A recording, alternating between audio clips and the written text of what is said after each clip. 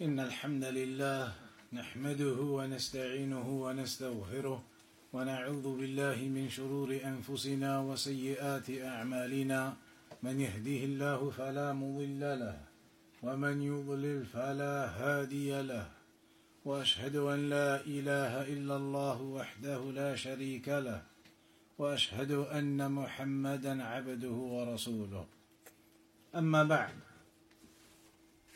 So last week then we began this chapter باب ما جاء في أن سبب كفر بني آدم وتركهم دينهم هو الغلو في الصالحين, that one of the reasons that Bani Adam they committed kufr and they left their religion, it was due to their ghulu, their excessiveness and their exaggeration in the righteous people.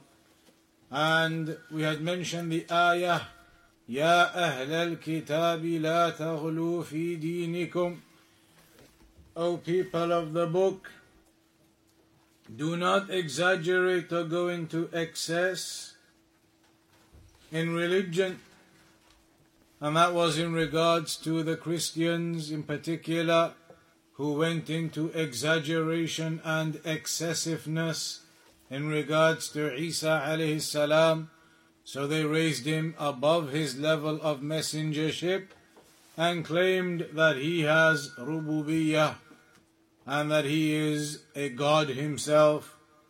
And the Jews, some of them, they claimed Uzair is the son of Allah also.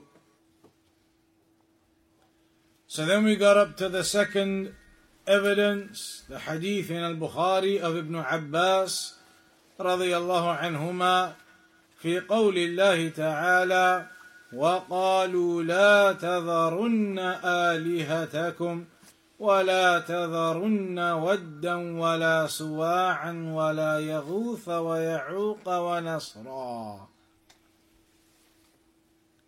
This hadith of Ibn Abbas, where he speaks about this ayah and he mentions هذه أسماء رجال صالحين من قوم نوح فلما هلكوا أوحى الشيطان إلى قومهم أن انصبوا إلى مجالسهم التي كانوا يجلسون فيها أنصابا وسموها بأسمائهم ففعلوا ولم تعبد حتى إذا هلك أولئك ونسي العلم عبدت. Ibn Abbas mentioned about this ayah that these were the names of righteous men, Wad and Suwa' and Yaghuth and Ya'uq and Nasr, that they were the names of righteous men who lived in the generation around about the time of Nuh alayhi salam, or just prior to the time of Nuh alayhi salam. And when these righteous people died, Shaitan whispered to their people, that you should make in your gathering places that you sit in, you should make some representations of those pious people and put them up in your gathering places, and name these figurines or idols the same names as those pious men. فَفَعَلُوا, so they did that. وَلَمْ تُعْبَدْ, but they were not worshipped until those generations they died. That generation died and knowledge was lost, and then when the future generations came, they began worshipping those statues or figurines or pictures that they had made. So here Shaykh al-Fawzan, he says, قوم نوح لما نهاهم نبي الله نوح عليه الصلاة والسلام عن الشرك وأمرهم بعبادة الله وحده لا شريك له تواصوا فيما بينهم بهذه الوصية الكافرة. When Nuh alayhi salam gave da'wah to his people to come to the worship of Allah alone and to abandon all of their shirk and prohibited them from all of their shirk, when he did that, his people, the mushrikun, they all came together upon this false notion and this false rebuttal, a rebuttal that has within it kufr, when they said, وَقَالُوا لَا تَذَرُنَّ آلِهَتَكُمْ. When they said to each other, don't leave your deities. Nuh alayhi salam was telling them, abandon all of these false deities. They were advising each other, do not leave these deities. يعني لا تطيعوا نوحا عليه السلام، لا تتركوا آلهتكم التي تعبدونها من دون الله. Meaning they were counseling each other, whispering to each other, don't listen to Nuh. Don't listen to him. Don't leave your deities and these gods and these idols. وَلَا تَذَرُنَّ وَدًّا وَلَا سُوَاعًا وَلَا يَغُوثَ وَيَعُوقَ وَنَسْرًا. And they were whispering to each other, don't leave وَدًّا وَسُوَاعًا وَيَغُوثَ وَيَعُوقَ وَنَسْرًا, the names of their idols, and they were the names of righteous people prior to that who had lived in the generation prior to that. وَكَانَ هَذَا فِي الْأَوَّلِ لأن الناس كانوا بعد آدم عليه السلام على دين التوحيد، كما قال ابن عباس كانوا على دين التوحيد دين أبيهم آدم عليه الصلاة والسلام 10 قرون، وكان هؤلاء الصالحون في هذا العهد عهد التوحيد، فلما ماتوا ويرى أنهم ماتوا في سنة واحدة حزنوا عليهم حزنا شديدا وبكوا عليهم، فاستغل الشيطان لعنه الله هذه العاطفة فيهم وأشار عليهم بمشورة ظاهرها النصح وباطنها الخديعة والمكر. أشار عليه بأن يصوروا تماثيلهم، يعني يجعل لهم صورا على شكل تماثيل، كل واحد له صورة، وأن ينصبوا هذه التماثيل على مجالسهم من أجل أن ينشطوا على العبادة. إذا رأوهم تذكروا حالتهم فنشطوا على العبادة، فهو جاءهم من باب النصح وأشار عليهم بمشورة ظاهرها الخير، وأن هذه وسيلة للنشاط على العبادة والتقوى والصلاح والاقتداء بهؤلاء. Initially, as we mentioned from the narration of Ibn Abbas, from the time of Adam alayhi salam up to the time of Nuh alayhi salam, 10 generations, approximately 1,000 years, all of those people were upon Tawheed. And these people, Wad, Suwa', Yaghuth, Ya'uq, Nasr, they were righteous people who were upon Tawheed. They were in those 10 generations upon Tawheed. And they were righteous, pious people, known in their community for their righteousness and piety. So when those 5 righteous and pious people died, and it's mentioned in some narrations, all 5 of them died in the same year. One after the next, all of them ended up dying close by to each other. And so when that happened, the community, the people, they were all extremely saddened. And they were grieving considerably over the loss of these righteous and pious people within their generation and their community. So Shaitan saw an opportunity. And remember, we've had 1,000 years from the time of Adam alayhi salam 10 generations, all of them have been upon Tawheed. Finally, Shaitan saw an opportunity. And that opportunity was due to the people being in an emotional state over the death of those righteous people. So the Shaitan saw that he had an opportunity to utilize, due to the people being in that emotional state at the loss of those righteous and pious people. And so Shaitan whispered to the people an idea that on the surface of it sounded like a perfectly reasonable idea. On the surface of it, it appeared to be logical and reasonable. But secretly, inwardly, the Shaitan had a plot within that idea that he was giving them and implanting into them. It was a deception.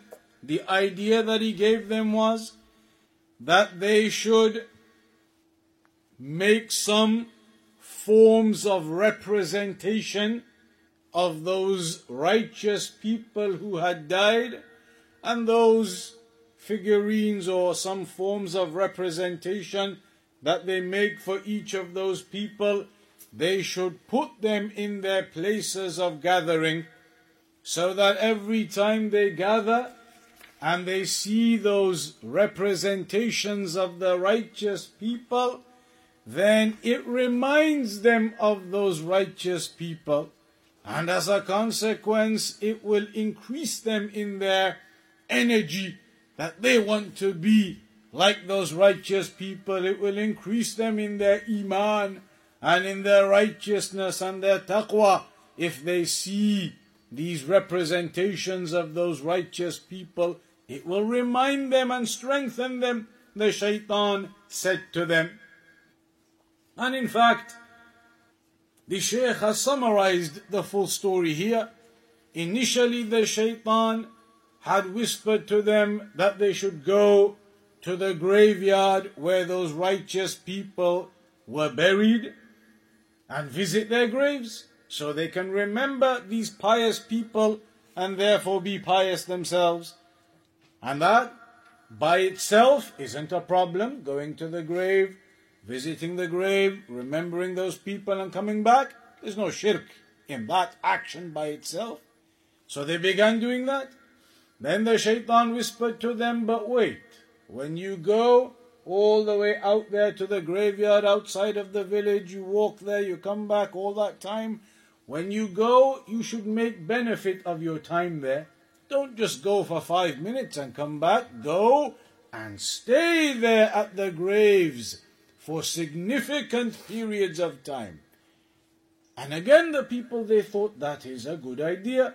If we go to the graves of these righteous, we should sit there for significant amounts of time and ponder and reflect. So they began doing that. Then in the next step, the Shaitan whispered to them along the lines of that it is difficult for you to constantly have to go out to the graveyard and the distance to get there, etc. It would be easier if you made some representations of them, some type of idol or representation or figurine or something. Put them in your places of gathering. Every time you see them, you'll remember them. Whereas in this method now, you barely get a chance, maybe once a week, once a month, to go see their graves. In this way, you'll be seeing them every day.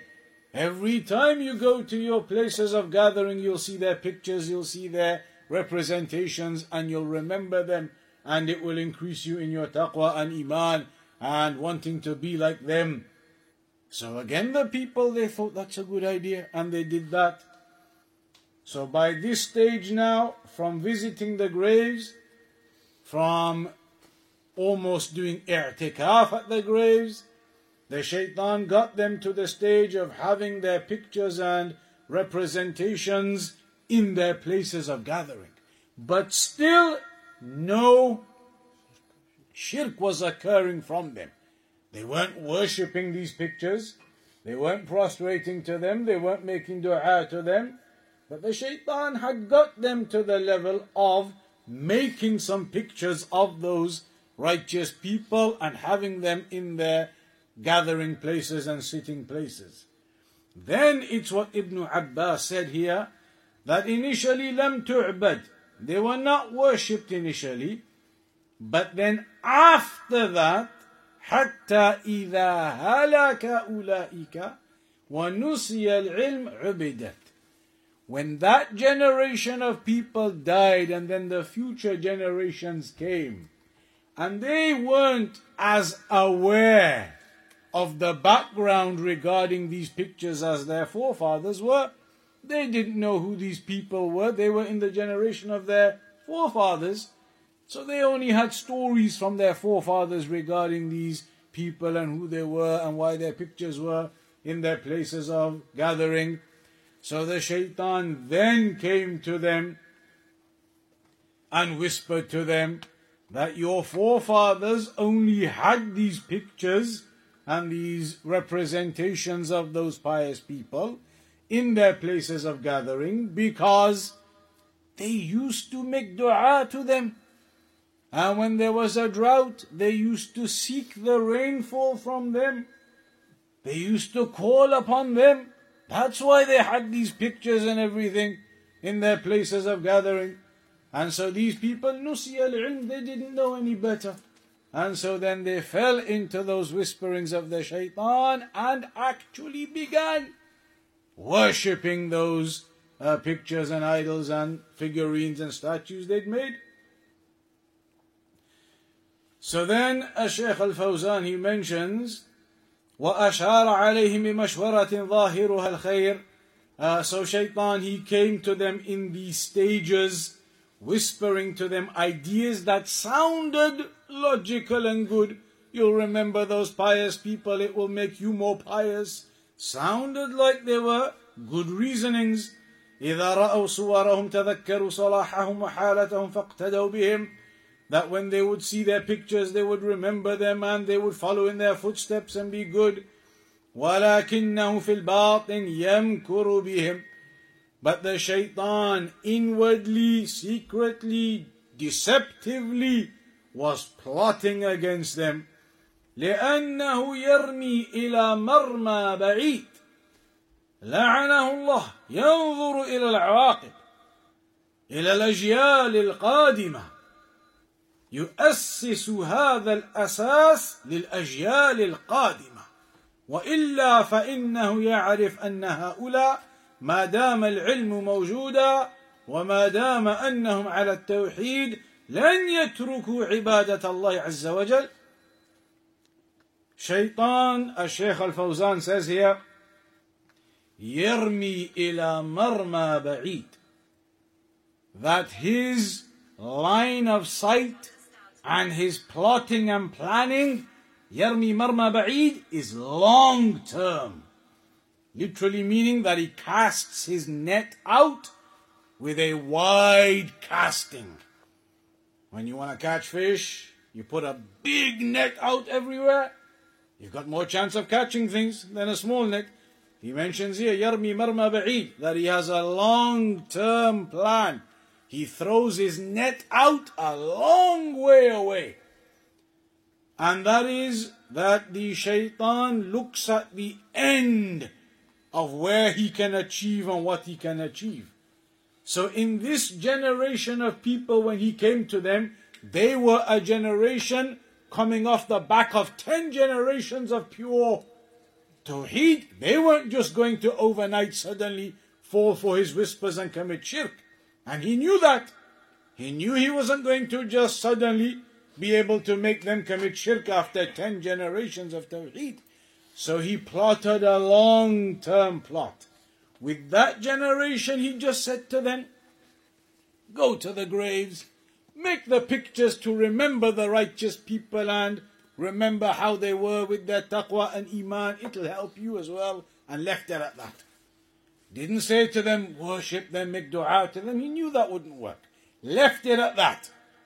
He sowed the seeds. He implanted the original idea and then allowed it to stay. Then, when the new generations of people came and their knowledge was less than those who came prior to them, it was then that he put that action into, or that plan into action, and then said to them, worship these things. The Shaykh says, look at how the shaitan plots and plans long term.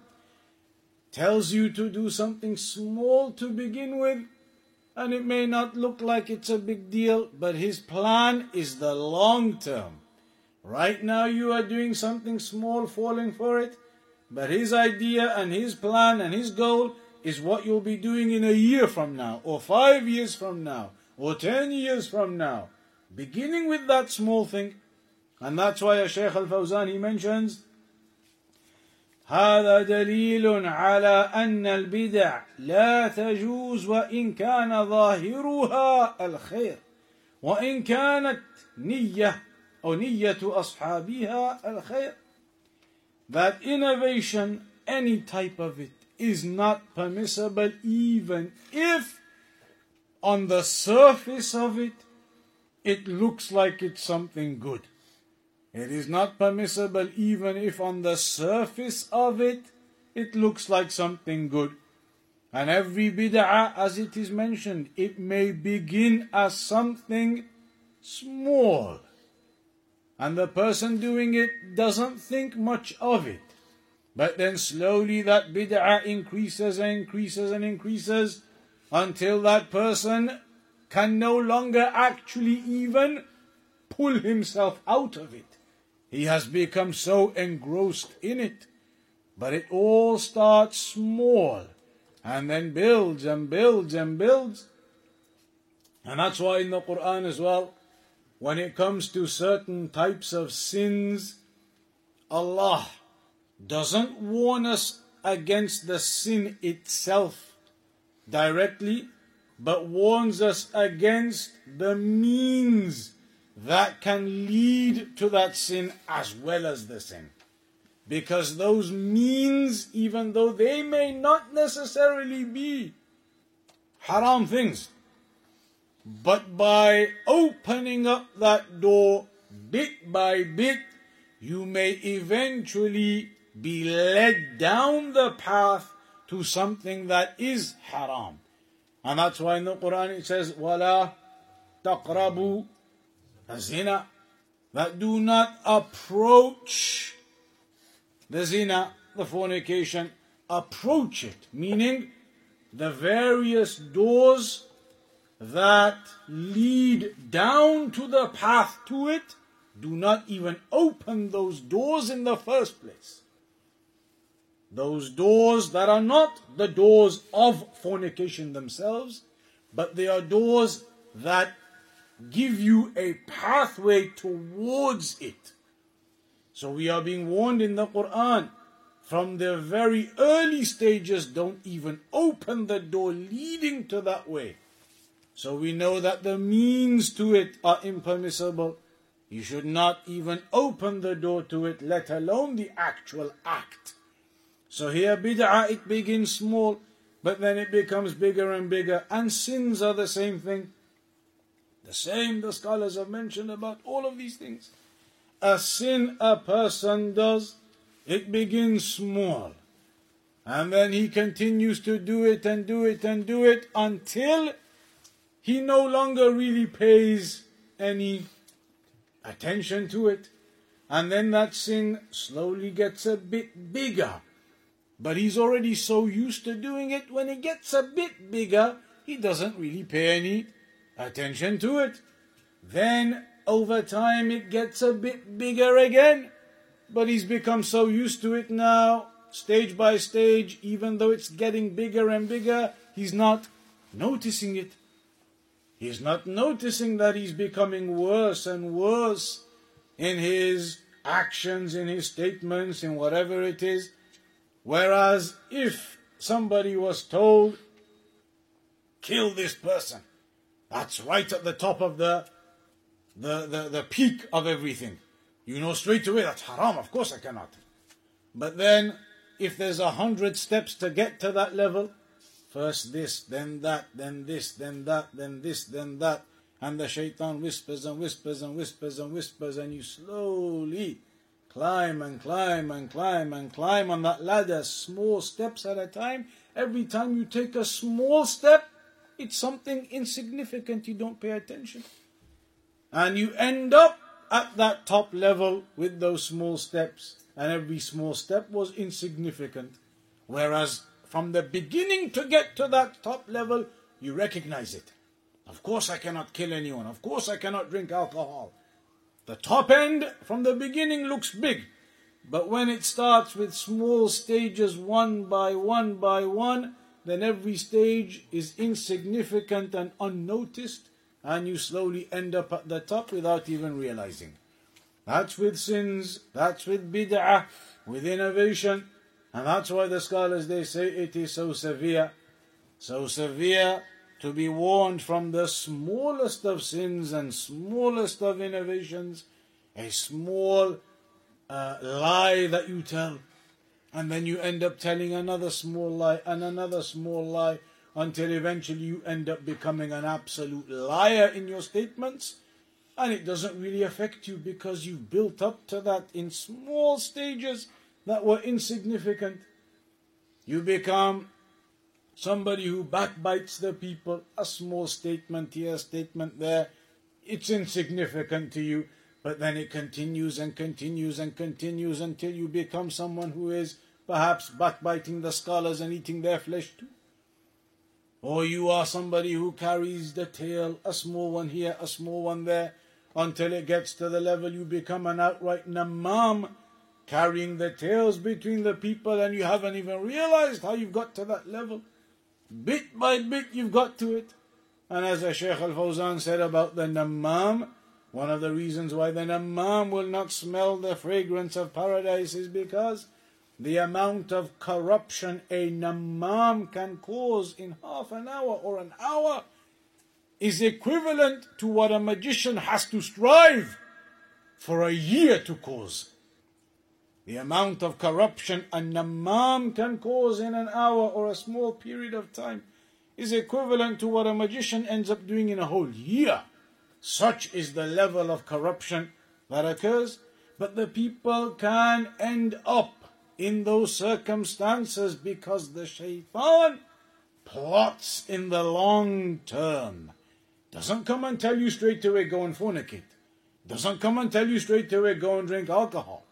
Doesn't come and tell you straight away go and do this major sin or that major sin.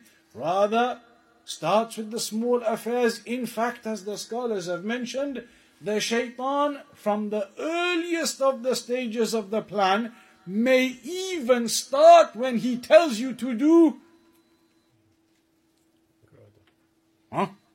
ibadah. Shaitan comes and tells you to do worship, and that could be one of the early stages of the plan. How could that be from the plan? The scholars, they say, it could be that the shaitan comes and tells you to do lower levels of worship at the expense of higher levels of worship. So you're doing a worship, but you've done it at the expense of something higher level that you should have done. So the shaitan, to begin with, he's even happy with that. He's told you to do a worship, but a lower level one. Perhaps you've, like the example they give in some of the books, the time for the prayer comes, and the adhan occurs, and you're in talabul ilm. I think this example in Riyadh al-Salihin or somewhere. You're in talabul ilm. You're sitting at home reading your book and reading your Quran, for example, or hadith or kitab al-tawheed, and then you hear the adhan. But you're so much into it, you've just got 5 pages left. You think, okay, quickly, let me carry on. You carry on, you carry on, you carry on, you carry on. And next thing you know, you hear the iqamah. And then you think, oh, just half a page, let me just finish, I'll go catch the prayer. You carry on, you carry on, you carry on, finish. You go, and you've missed the prayer. What you were doing there? Talabul ilm. And the shaitan was telling you, continue. Look, talabul ilm, you've only got a bit left, this much, that much. But he has ended up making you miss the jama'ah in the prayer. That's an example somewhere, I don't remember where, Riyadh al-Salihin maybe, where the shaitan has whispered to you to do your talab al-ilm and your reading of your books and your tawheed and Quran and whatever you're reading. But he knows what he's doing. He's causing you there for your mind to be twisted out of the reality of where you should be, which is that right now the obligation is the prayer. And yet the shaitan has made you do this, which is an act of worship in and of itself, at the expense of an obligation that he's made you miss. So then you start thinking to yourself, it's justified, but I missed it, but it was a good thing, I was doing this, I was doing that. And you start to justify, it's not too bad why I missed. And then eventually it continues like that. Maybe he causes you to do other forms of worship at the expense of the greater worships. And then once he gets beyond that stage, then perhaps he can almost whisper to you to abandon the worships and then do the harams, small ones, and then bigger and bigger and bigger. The point is, shaitan here began with a plan and then implemented that plan not over the lifetime of a person, but over the lifetimes, generations. He made the early footsteps in that first generation and carried out his plan years later in the next generation of people. So he says, or the Shaykh mentions here then, هذا دليل على أن البدع لا تجوز وإن كان ظاهرها الخير. So bid'ah is not allowed even if it is apparently good. ابتدعوا هذه البدعة وصوروا هذه التماثيل على مجالس هؤلاء الصالحين ولم تعبد في هذا الجيل لأنهم على علم وعلى دين، لكن لما مات هذا الجيل ونسي العلم، وفي رواية نسخ العلم بموت العلماء، لأن الشيطان لا يتسلط في الغالب مع وجود العلماء، لأن العلماء يكافحونه ويردون كيده، إنما يتسلط عند عدم العلماء. So the Shaykh says, initially in that first generation he couldn't do anything. They could not be convinced to worship those idols or those statues or pictures because they were upon knowledge. And it's mentioned in one narration, نُسِخَ الْعِلْمِ بِمَوْتِ الْعُلَمَاءِ, that eventually when knowledge was lost due to the deaths of the scholars in their generation, they died. And so the people were left upon ignorance. Their scholars had died, and as a consequence of that, knowledge had become lost. And the Shaykh says, because with the presence of the scholars, then the shaitan cannot overcome those people, because the scholars, they will rebut the plans and the plots of the shaitan upon the community, upon the society. The scholars are the ones who clarify and make the religion clear and rebuke and rebut the evils and the innovations and the sins. So the shaitan cannot overcome a people whom have scholars in their midst. And this is why it is so important to have that رجوع إلى العلماء, to have that returning back to the scholars constantly and being in connection with them constantly. And just now we were mentioning the scholars, their lessons, they are live broadcast these days with all of this technology. Those who understand Arabic should definitely be listening to some of the lessons of the scholars, live broadcasts. Listen to their explanations as they teach the books. Listen to their explanations of various lessons in fiqh, tawheed, whatever it may be. Here we are reading their explanations. This is almost like a secondary source. You can go to the primary source and hear the scholars talk and explain. And like they say, it's not just the explanation you'll benefit from them, it's their method. Hearing how a scholar talks, how he delivers his lesson, how he explains things. It gives you a better understanding and a greater strength in your talab al-ilm. So certainly it is important to have that connection with the scholars of the ummah. حتى إذا هلك أولئك ونسي العلم, until when those people died and knowledge was lost, يعني بموت العلماء, by the death of the scholars, عبدت, then these idols or these pictures, they were worshipped, because the shaitan told them that your forefathers used to seek closeness to them and they used to seek water from them. And so you notice what the shaitan said to this generation was different to what he said to the previous generation. To the previous ones he told them, just look at them to remember them and increase in your taqwa. That's it. To this generation, completely different. These are there for you to make dua to them, to ask for the rainfall from them.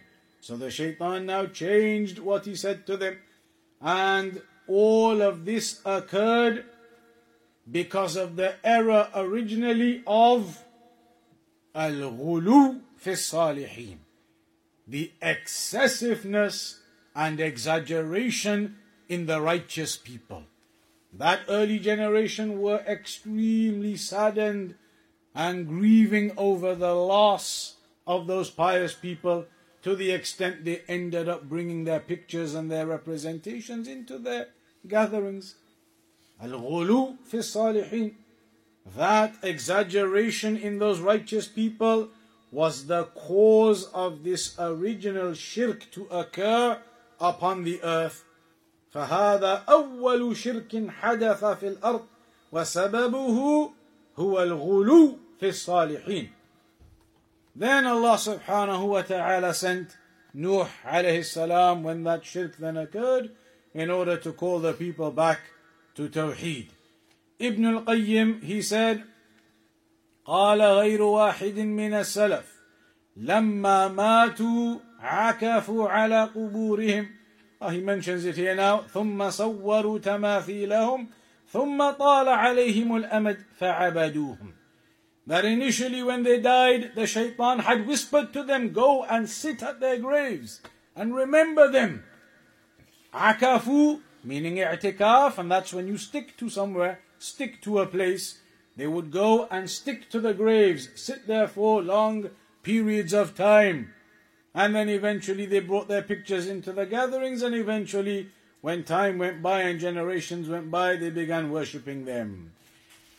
فهنا الآية تدل على مسائل عظيمة. المسألة الأولى تحريم الغلو في الصالحين. Firstly then, this ayah tells us about the impermissibility to have exaggeration and excessiveness in righteous people. To have exaggeration and excessiveness in righteous people. تحريم الغلو في الصالحين بمعنى ما ذكرناه في الغلو وأنه يؤول إلى الشرك. And because that excessiveness and exaggeration can lead to shirk occurring. And some of the forms of this exaggeration that you see is how the people build tombs and shrines and all types of other affairs on top of the graves of righteous people that they claim to be righteous. Secondly, we also see that this exaggeration in righteous people and excessiveness in raising righteous people is from the customs and the characteristics of the Jews and the Christians. يا أهل الكتاب لا تغلوا في دينكم. They were rebuked in the Quran for doing it. It is from their ways, this exaggeration and excessiveness in righteous people. The third issue, التحذير من التصوير. The warning against picture making. And that التصوير is a general thing. That it is impermissible to engage in picture making, generally in whatever form. picture making is not necessarily just having a pencil and drawing a picture. It can be with any means, as the scholars they say, as many of them say, even with a camera.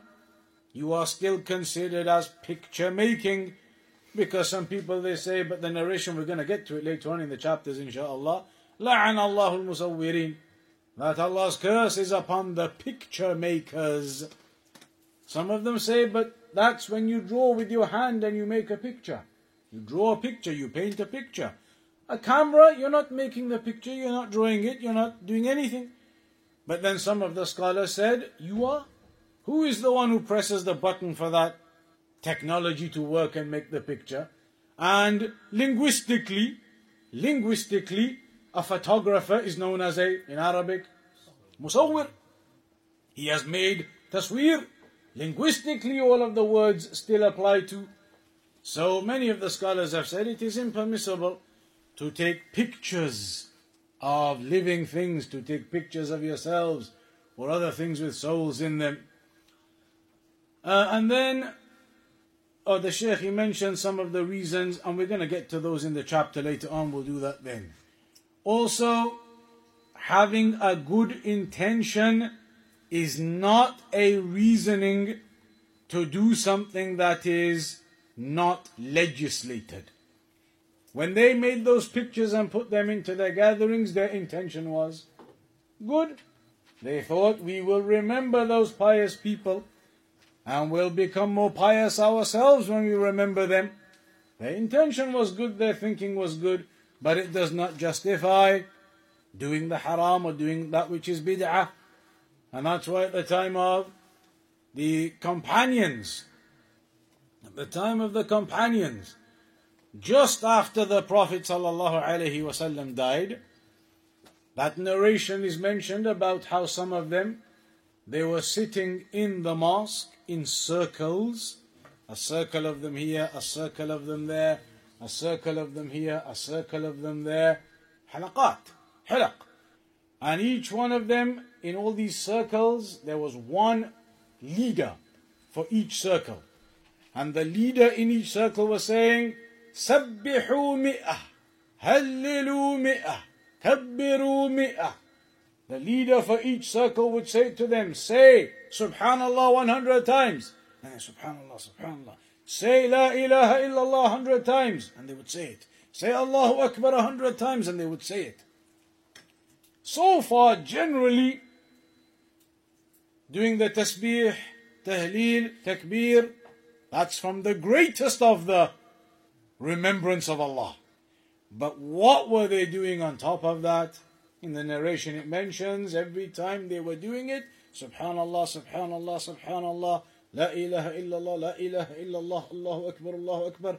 Every time they were doing it, they were counting with some pebbles. They were counting with pebbles. Subhanallah, Subhanallah, Subhanallah. Counting with these pebbles. So then when it came to the attention of the companions, did they accept that or rebuke that? They rebuked it. It was rebuked, refuted. What was refuted though? You're not going to refute them for saying Subhanallah. You're not going to refute them for saying La ilaha illallah. You're not going to refute them for saying Allahu Akbar, dhikr of Allah, the best of the dhikr of Allah. What were they refuted for then? The method of how they were doing something. Doing the dhikr of Allah is legislated, good, excellent. But the method of how they were doing it was incorrect. And that's why it was said to them, كَم مِّن مُرِيدٍ لِلْخَيْرِ لَمْ يُصِبْهُ. How many people who may desire goodness never actually achieve it? Those people sitting in the circles that time doing dhikr desired goodness, the remembrance of Allah, yet they never achieved it because the method they were using was not legislated. And that's like the example of a Shaykh al-Albani. One time he saw a person praying in the mosque, and after the person finished praying and he prayed properly, Shaykh al-Albani rebuked him for praying.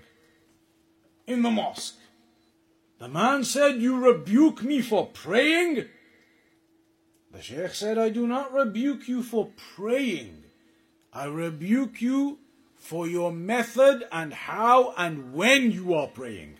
Because when was that? It was after Fajr. When the Fajr time had entered, meaning after Fajr time. When the Fajr time enters, you are not supposed to pray any prayer other than the actual 2 fard of Fajr and the 2 sunnah of Fajr. No other prayer is supposed to be prayed in the Fajr time. The man was in the mosque that day praying nafal. Shaykh al-Albani rebuked him. He said, "You rebuke me for praying?" He said, "I do not rebuke you for praying. I rebuke you for opposing the sunnah. It is forbidden for you to pray at this time. It's a waqtul nahi. You're not supposed to be praying other than the 2 sunnah of Fajr and the 2 Fajr fard itself.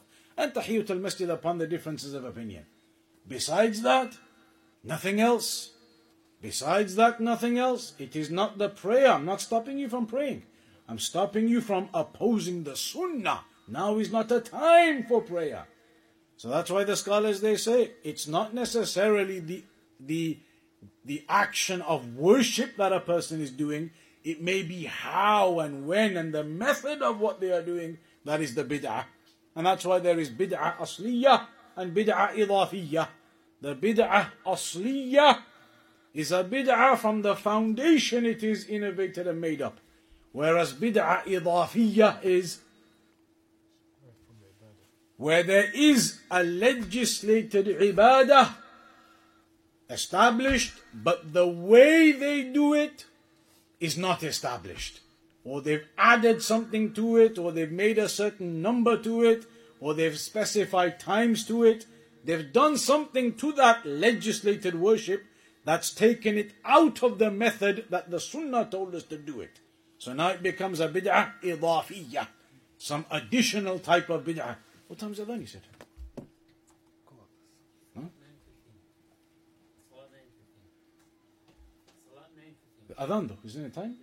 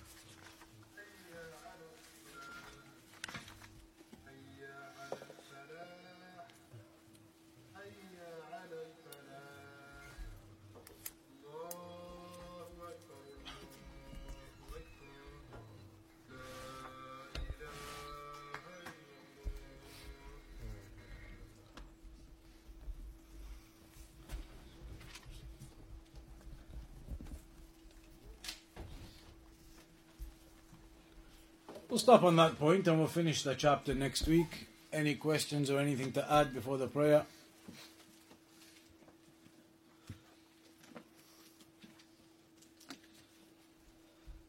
In that case, we'll conclude. For this, what you're saying about, this day we can see the shirk. How they creating things by pictures and go through the all and then go to shirk now. The videos, you mean? Yeah, they make the videos, they make the pictures, and they say this is Ali, we have to worship him. And they follow it and they go on the place and they make it for it. In front of a picture. Yeah. Yeah, same thing. They make a picture, they put a picture there and they start prostrating to it or putting garlands around it and all those things. That's the same kind of thing. Haram, impermissible. It can be a means to shirk. They do it. All of the Sikhs and the Hindus, and they have the pictures and they have the garlands, the flowers on the neck of it and all those things. These pictures and things they have. All of that is impermissible. It is a means to shirk. It is shirk itself. Most of them, what they do, prostrating to it and everything.